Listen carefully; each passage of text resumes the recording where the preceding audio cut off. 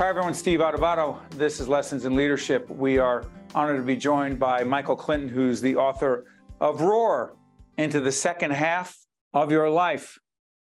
Good to see you, Michael. How you doing? Steve, great to be with you. Thanks for having me. Great having you. Mary Gammon, my longtime colleague of 23 years, the president of the Caucus Educational Corporation. She works with us on the leadership development end as well. Mary and I have been debating this whole second half of your life thing forever.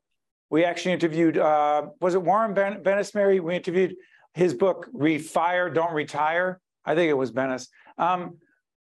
You agree, I agree with you, Michael, that we need to roar into the second half. Just don't peter out, you say? Yeah. Well, first of all, if you're 60 and you're healthy, you're going to have a good shot of living to be 90 or older.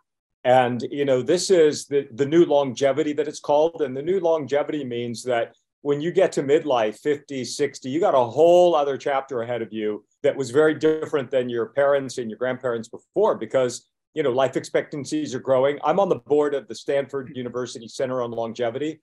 They put out a paper called The New Map of Life. The 100-year life is here. So this is, there's a possibility for a second career, a different lifestyle, a new relationship, all the above.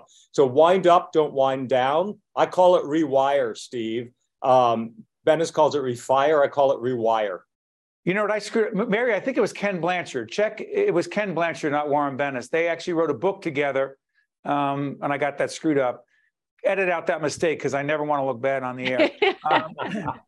We corrected it now. That counts as an edit, Steve. Mary, jump in here because, again, I have said to you, since I got to a certain point in my career, I've been more engaged, more ready to do more different things, write this new book coming out, Lessons in Leadership, the Tough Stuff, later this year. Mary's like, why do you have to do more stuff? And I said, Mary, I'm still pumped up. Mary's looking to what?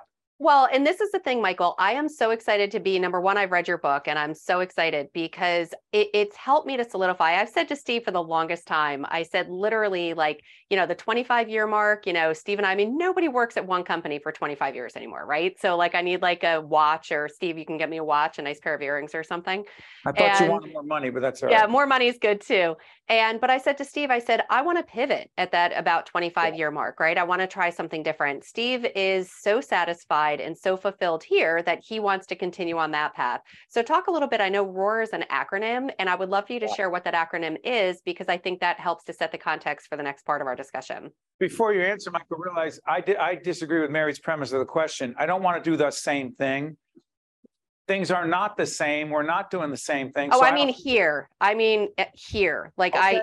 Exactly. That's all I mean. You want to pivot here. I want to and to give Michael background, I want to open up an animal rescue, a dog rescue. So, that's completely different than here. Yeah. So that's the difference. Understood. Fair. Go ahead, Michael.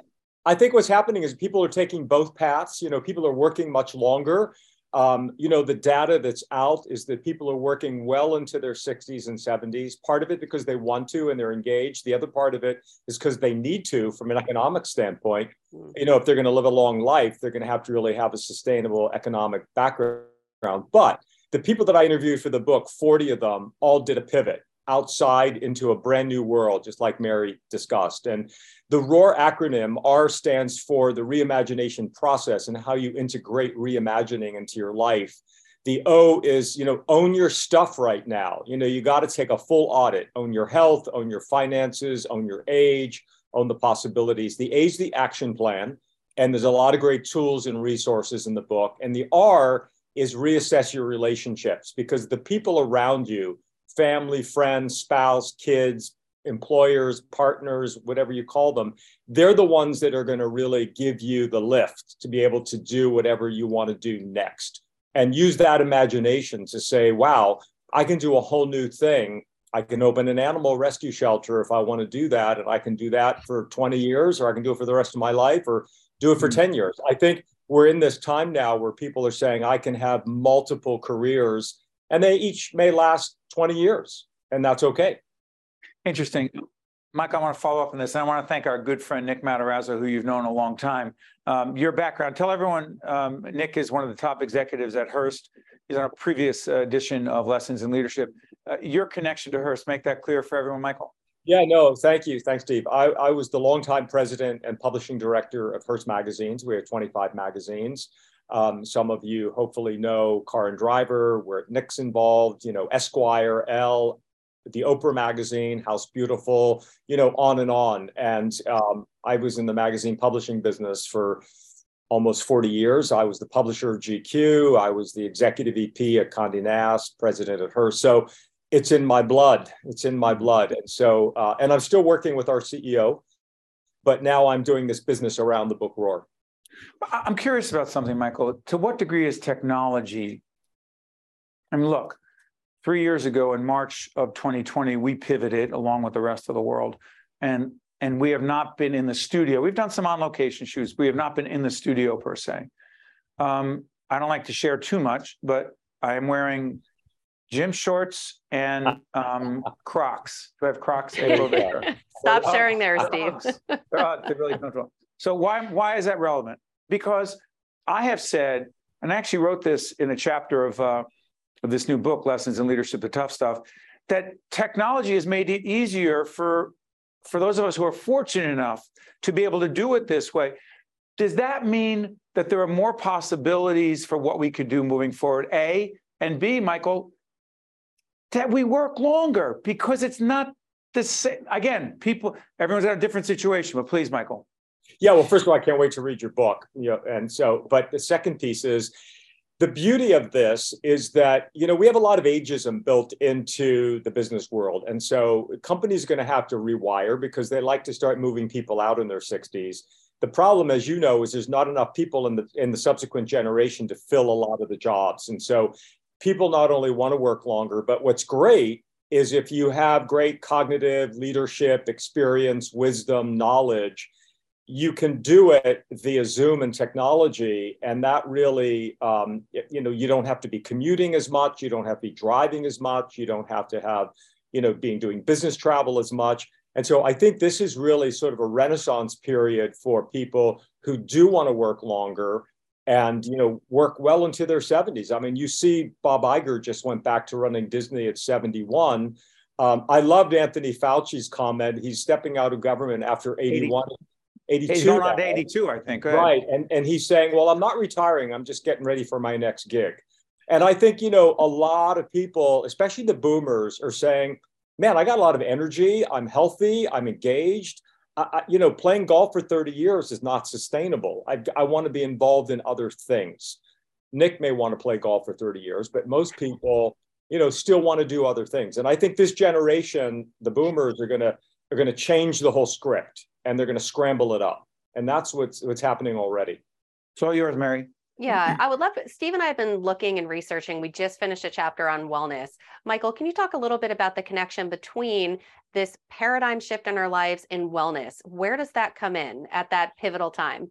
So I think I'll go back to those famous boomers. They were really the ones that brought fitness, wellness, integrated into the everyday lifestyle. And if you think about it, it really permeated the culture. So you've got all of these people who are 50, 60, 70, 80. I have a friend, Alan Patrikoff, who's 88, who just finished the New York Marathon. They've integrated it into their lives. So it's become a part of who they are. And I think that in combination with medical breakthroughs and in combination with healthier living and all of the things that we all know, is creating a culture of wellness, which is going to add to longevity. And I think we're bringing that down to our kids and our grandkids so that they see that wellness is a part of how they have to live their life. And, it's not just health wellness, but it's also going to be financial wellness, because a lot of young people, there are no more pensions. Some companies don't have 401ks. Social Security is, who knows what's going to happen. So wellness has a broad definition of just not physical, but also, spiritual, mental, and financial. One more quick question, Michael. You did not write about this in the book, but your experience with this is relevant. I have argued, and again, I don't want to keep talking about the book coming out, but there's a chapter in the book about how our meetings, even remotely, are killing us. Too many meetings, too long. Right. Too long in the day, too many meetings I don't belong in, too many meetings that are not engaging, interactive, and interesting, and it's affecting our wellness, meaning you're sitting here 10 hours a day, 10 hours a day looking Am I making too much of the meeting culture literally killing us? Yeah, I think what I'm seeing in our business and just around, I live in New York City, is there's a hunger for people to be together again, physically together. And I think what's happening is I'm already seeing our people saying, we were going to have a Zoom, but someone said, well, let's have the physical meeting instead. And I think I think that's going to create a recalibration, because when you think about Zoom meetings back to back to back to back to back, that is numbing. So, part of it's scheduling, but part of it is, we've got to be more together to be able to have the kinds of things that, create magic when people get together, whether it's for personal or for work. So I think you're starting to see it shift because of back to work policies changing and so forth. That's Michael Clinton. He has written a compelling book called Roar Into the Second Half of Your Life, in parentheses in red, Mary, Before It's Too Late. Michael, I cannot thank you enough for joining us. We'll be sharing this with our audience on the public broadcasting side as well. Michael Clinton, who has had a great career so far, and I can't wait to check out what he does after this. All the best, Michael. Thanks, Steve. Check me out on LinkedIn too. See you. Where LinkedIn, Michael, LinkedIn, that's it? LinkedIn, roarbymichaelclinton.com for our Roar newsletter. I'm on Twitter. I'm on Facebook, all the above. Roar Facebook Sylvester page. will be putting all that up on screen the entire time. So thank you for that, Michael. Mary. Thank you, Michael. All the best. Steve, thanks. Great meeting you guys. Thank you. Stay with us. We'll be right back. This edition of Lessons in Leadership is made possible by the Buccino Leadership Institute at Seton Hall University, Prager Metis, Valley Bank, the International Union of Operating Engineers, Local 825, the North Ward Center, the New Jersey Sharing Network, Delta Dental of New Jersey, Fedway Associates, Inc., Veolia, Resourcing the World, and Seton Hall University, showing the world what great minds can do since 1856. This is Mary Gamba. If you want more leadership tips and tools, log on to stand-deliver.com. That's stand-deliver.com. Promotional support for this edition of Lessons in Leadership with me, Steve Adubato, and my colleague, Mary Gamba, has been provided by NJ.com, NJBIA, and New Jersey Business Magazine, CIANJ, and Commerce Magazine, and Meadowlands Chamber, celebrating 50 years of building connections and driving business growth. Valley's all about making life easier for clients, and that's why we're all about smiles, too. So every day, we make it possible for home buyers to become home owners, for folks chasing their dreams to become entrepreneurs, for parents to plan today for their children's tomorrow, and for communities to get better every day. You see, when we know we've put a smile on a customer's face, well, that puts one on ours, too. Welcome back to Lessons in Leadership. Steve Adubato with my colleague Mary Gamba. Before we introduce our good friend Calvin Ledford Jr. over at the PSEG Foundation, the president, Mary, let's plug some of our media partners. I would love to. I love that you have props. So we have business, and that's NJBIA. Yep, exactly. So NJBIA. Business. How about this one? Commerce and Industry Association. Yep, Commerce CIANJ. Magazine. Yeah, you're doing a great job introducing these yourself. Keep it going. Newest media partner, Mary, Meadowlands Chamber and Meadowlands Magazine. Yeah, thank you, Jim Kirkos. And we just met Cindy over there as well. And that's been a great partnership for years. And it's just so great to make him an official media partner of Lessons in Leadership. So just doing great stuff for the state of New Jersey. And while I have the screen time, I would love to just thank our partners as well who make Lessons in Leadership possible. Prager Metis, Valley Bank, New Jersey Sharing Network, International Union of Operating Engineers, Local 825, Seton Hall University and the Buccino Leadership Institute, the North Ward Center, Fedway Associates, Veolia, and Delta Dental of New Jersey. So thank you so much for your ongoing partnership to all of our great organizations. Yeah, very generous corporations. And speaking of great corporations at PSEG, the PSEG Foundation, a longtime supporter of our public broadcasting over at the Caucus Educational Corporation. We're honored to introduce on Lessons in Leadership, Calvin Ledford, Jr., President of PSEG Foundation, Director of Corporate Social Responsibility at PSEG. Calvin, good to see you. Good to see you as well, Steve, and good morning, Mary. Thank you all for having me.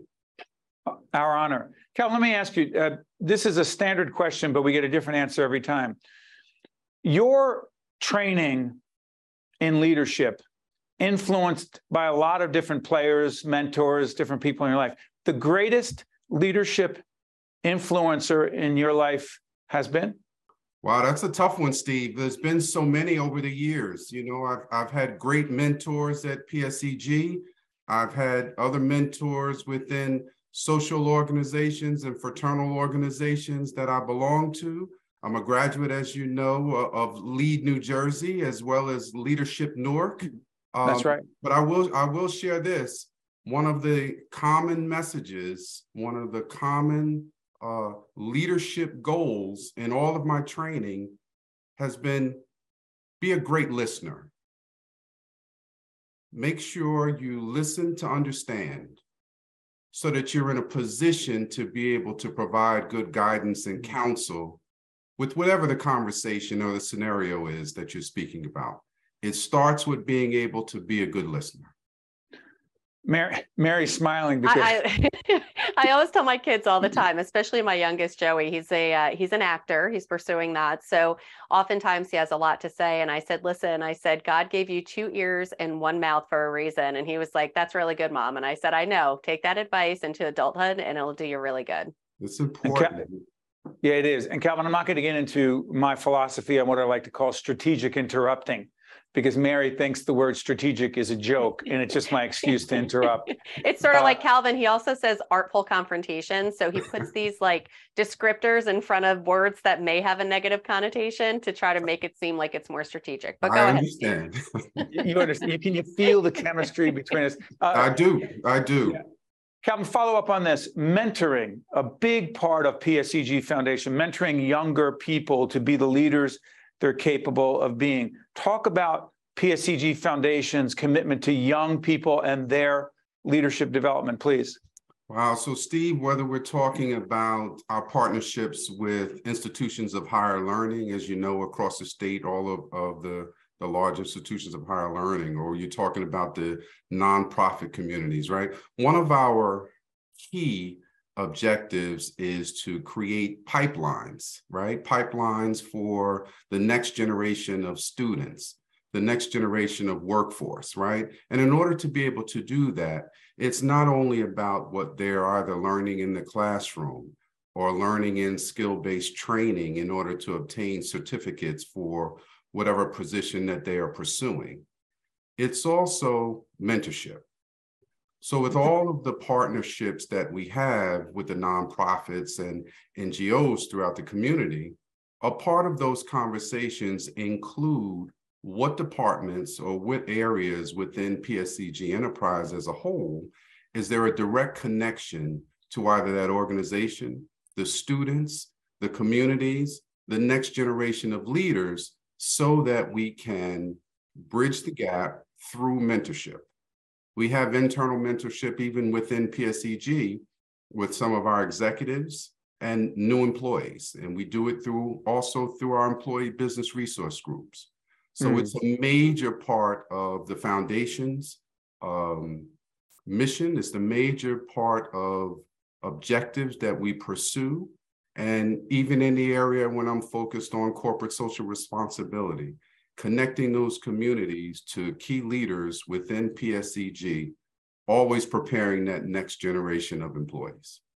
And Mary, as you jump in here, our longtime program, the Stand and Deliver not-for-profit leadership development program with young people, particularly in Newark, the foundation, PSEG Foundation they've been big supporters, significant supporters of that initiative, and so many great leaders. Mary, how many years did we run that program? Was it over 20? Yeah, it definitely was. It was 22 years because it started the year that I started, and we just sunsetted it this year. So Mary, if someone was 16, that means they're like late 30s. Oh, I didn't want to think about it. No, but I'm talking about leadership. It's amazing. It just makes me feel old because many of the students that participated in the Stand and Deliver leadership program came back and were workshop leaders for the program and mentors themselves. And talking about that a little bit, Calvin, I would love to get your perspective on the leadership angle of things. One of the chapters in Steve's upcoming book is everyone a leader? Do you believe that everyone has the capability to be a leader regardless of their title on an organizational chart? Absolutely. I think everyone clearly has the ability to be a leader. Now, whether they choose to exhibit those skills, whether they choose to learn more about what it means to be a leader and what are the key attributes, I think that's an individual choice. But does everybody have the capability? I believe that they do. And again, if, you know, I know I'm going back to the listening piece, but when it comes to being a leader, starting with listening, and everybody has the ability to do that, it leads to the next very important phase of leadership, right? Is being able to provide thoughtful views on any of the subject matters. And I think we all have the ability to do that. It's just, how often are you working at trying to perfect that skill so that people consistently hear you providing thoughtful views, which leads to trust and which leads to them on a regular basis coming back to you and looking for your views and your leadership. Quick follow-up, last question on my end. Relationships. Calvin, I think a lot about the connection between leadership and relationship building. Someone says, well, what does that mean? You have a bunch of old school business cards of people. Like, what does that mean? You have a bunch of names in your phone. Like, what does that mean? Contacts. So I think about our good friend, Rick Thigpen, who joins us on Lessons in Leadership a lot at PSEG. He's a historian of epic proportions, understands the history and context better than most. I've had a long-standing relationship with Rick. We've known each other for Maria. Your colleague, Maria, has been with us as well from the foundation, and Ralph LaRosa, the leader there. The reason I'm saying all that is I'm convinced we cannot lead and be effective unless we work consistently at nurturing and investing in our relationships. Do I make too much of that, Calvin? No. I don't think enough people speak about it the way you just laid it out for us. So the key word in your description for me is consistent, right? You mentioned Rick being a historian, but although Rick is a historian, he doesn't allow the fact that his personal interest in history keeps him from finding out in what's going on in the communities today. So when I think about nonprofits that we partner with on a regular basis, that's the role that we play, we look for those nonprofits who are engaged in the community, who are consistently trying to learn and understand what are the needs of the community. Nonprofits need to show that leadership. They need to be available to the community, and the communities need to know that nonprofits exist. And as both you and Mary know, communities change. So if the nonprofits aren't being engaged consistently with communities and finding out what the needs are today, maybe today we need to be talking about wraparound services. If you're not doing that on a consistent basis, you'll find yourself as a leader and as an organization, as a nonprofit or an NGO, a bit left behind. Calvin Ledford, Jr., president of PSEG Foundation, director of corporate social responsibility at PSEG, a longtime partner of ours on the Caucus Educational Corporation side. That's our not-for-profit production company, been in business for more than a few years. I believe, Mary, back in the day before you even started with us, that was 23 years ago, PSEG, the first corporate sponsor underwriter of our programming back in the late 80s. That's incredible. It's true. And they've been supportive, not just of us, but of so many not-for-profits ever since. Calvin, wish you and the team at PSEG Foundation and the corporation all the best. Thank you, Calvin. Thank you very much, and I'm honored that you have me. We're honored to have you. Stay with us. We'll be right back. This is Mary Gamba. If you want more leadership tips and tools, log on to stand-deliver.com. That's stand-deliver.com. Promotional support for this edition of Lessons in Leadership with me, Steve Adubato, and my colleague, Mary Gamba, has been provided by NJ.com. NJBIA and New Jersey Business Magazine, CIA NJ and Commerce Magazine, and Meadowlands Chamber celebrating 50 years of building connections and driving business growth. Welcome back. I have a few more minutes with my colleague, Mary Gamba. I don't know who else is going to pop in here, and I think it's going to be our director, Elvin Badger, who is multitasking and doing all kinds of things. I'm going to hold this one off. This is Life Begins at the End of Your Comfort Zone. I'm going to hold that off, Mary, for another show. Elvin, come on in, buddy. Poor Elvin never knows when he's going to be on camera, and he's just there. He is a team player all the way. Thank you, Elvin. Right. We don't have much time, Mary, so I get right to it. I have this right by me every day. In spite of what it may appear on camera, I'm a lot older than Elvin. What the heck am I doing with every day I'm hustling around me? Like, why should I be hustling at this point? And why do you hustle more than most? And what does that have to do with leadership? Go. So I hustle because I just enjoy what I do. And I feel like if I'm sitting still, I'm doing nothing and I'm wasting time. And at my age, I don't want to waste time. Time is not on your side. So I just choose to work harder. And because I love what I do, it's not hard work. But hustling implies, come on, let's go. I'm always moving. I'm always working. For instance, last night, I worked until 1 a.m. approving shows for you. I came home from basketball practice, jumped immediately to start working with Sylvester, and we were editing until about 1 o'clock in the morning. Was it work? Was it fun? Was it both? What is it? I would say it was work and fun because, like I said, I enjoy what I do, and me and Sylvester, we work great together. So it's never work when you work with somebody you enjoy working with. And we should make it clear, Sylvester is we call him an editor, but he's so much more than that. He's an artist on the back end, puts things together. Mary, you've been hustling for a long time, and I don't want to belabor this, but there's a lot of times you say, I don't want to hustle as much anymore. Yeah, no, and there's that fine balance. And I think Steve and I have had these very candid conversations where, sure, I used to back in the day be like, Steve, let's go. You know, you got offered to do this gig in California. It's so exciting, isn't it? And when you actually, put it into practice and go through the exercise of getting Steve to California, getting him on that flight, all the prep that goes into it, that's where I said, all right, let's slow down a little bit. Let's pick and choose the things that we enjoy. I mean, Elvin hit it on the head. If you love the work that you do, then the work is a lot easier and keeping busy. And I think my sense is I want to keep busy in different ways than I used to, say, even just 15, 20 years ago. By the way, Mary talks about a gig in California. It's not just to sing and dance, but it's more importantly to speak. It's a speaking. Sorry, I should have clarified that. But hold on, Mary. Every day I'm hustling. But connect, Elvin, Mary keeps saying, we need to have impact over more activity, Steve. We don't need to do more shows. You don't need to have more clients. We don't need more sponsors. We need to have more impact, less activity. Fair, Mary, and then I'm going to get Elvin. Yeah, absolutely. And that is so true. I feel sometimes as leaders and CEOs and presidents of companies, they just see a lot of activity and think things are getting done. But what you really want to make sure that you have is impact. So Elvin, I'll get your thoughts on that in the 30 seconds we have left.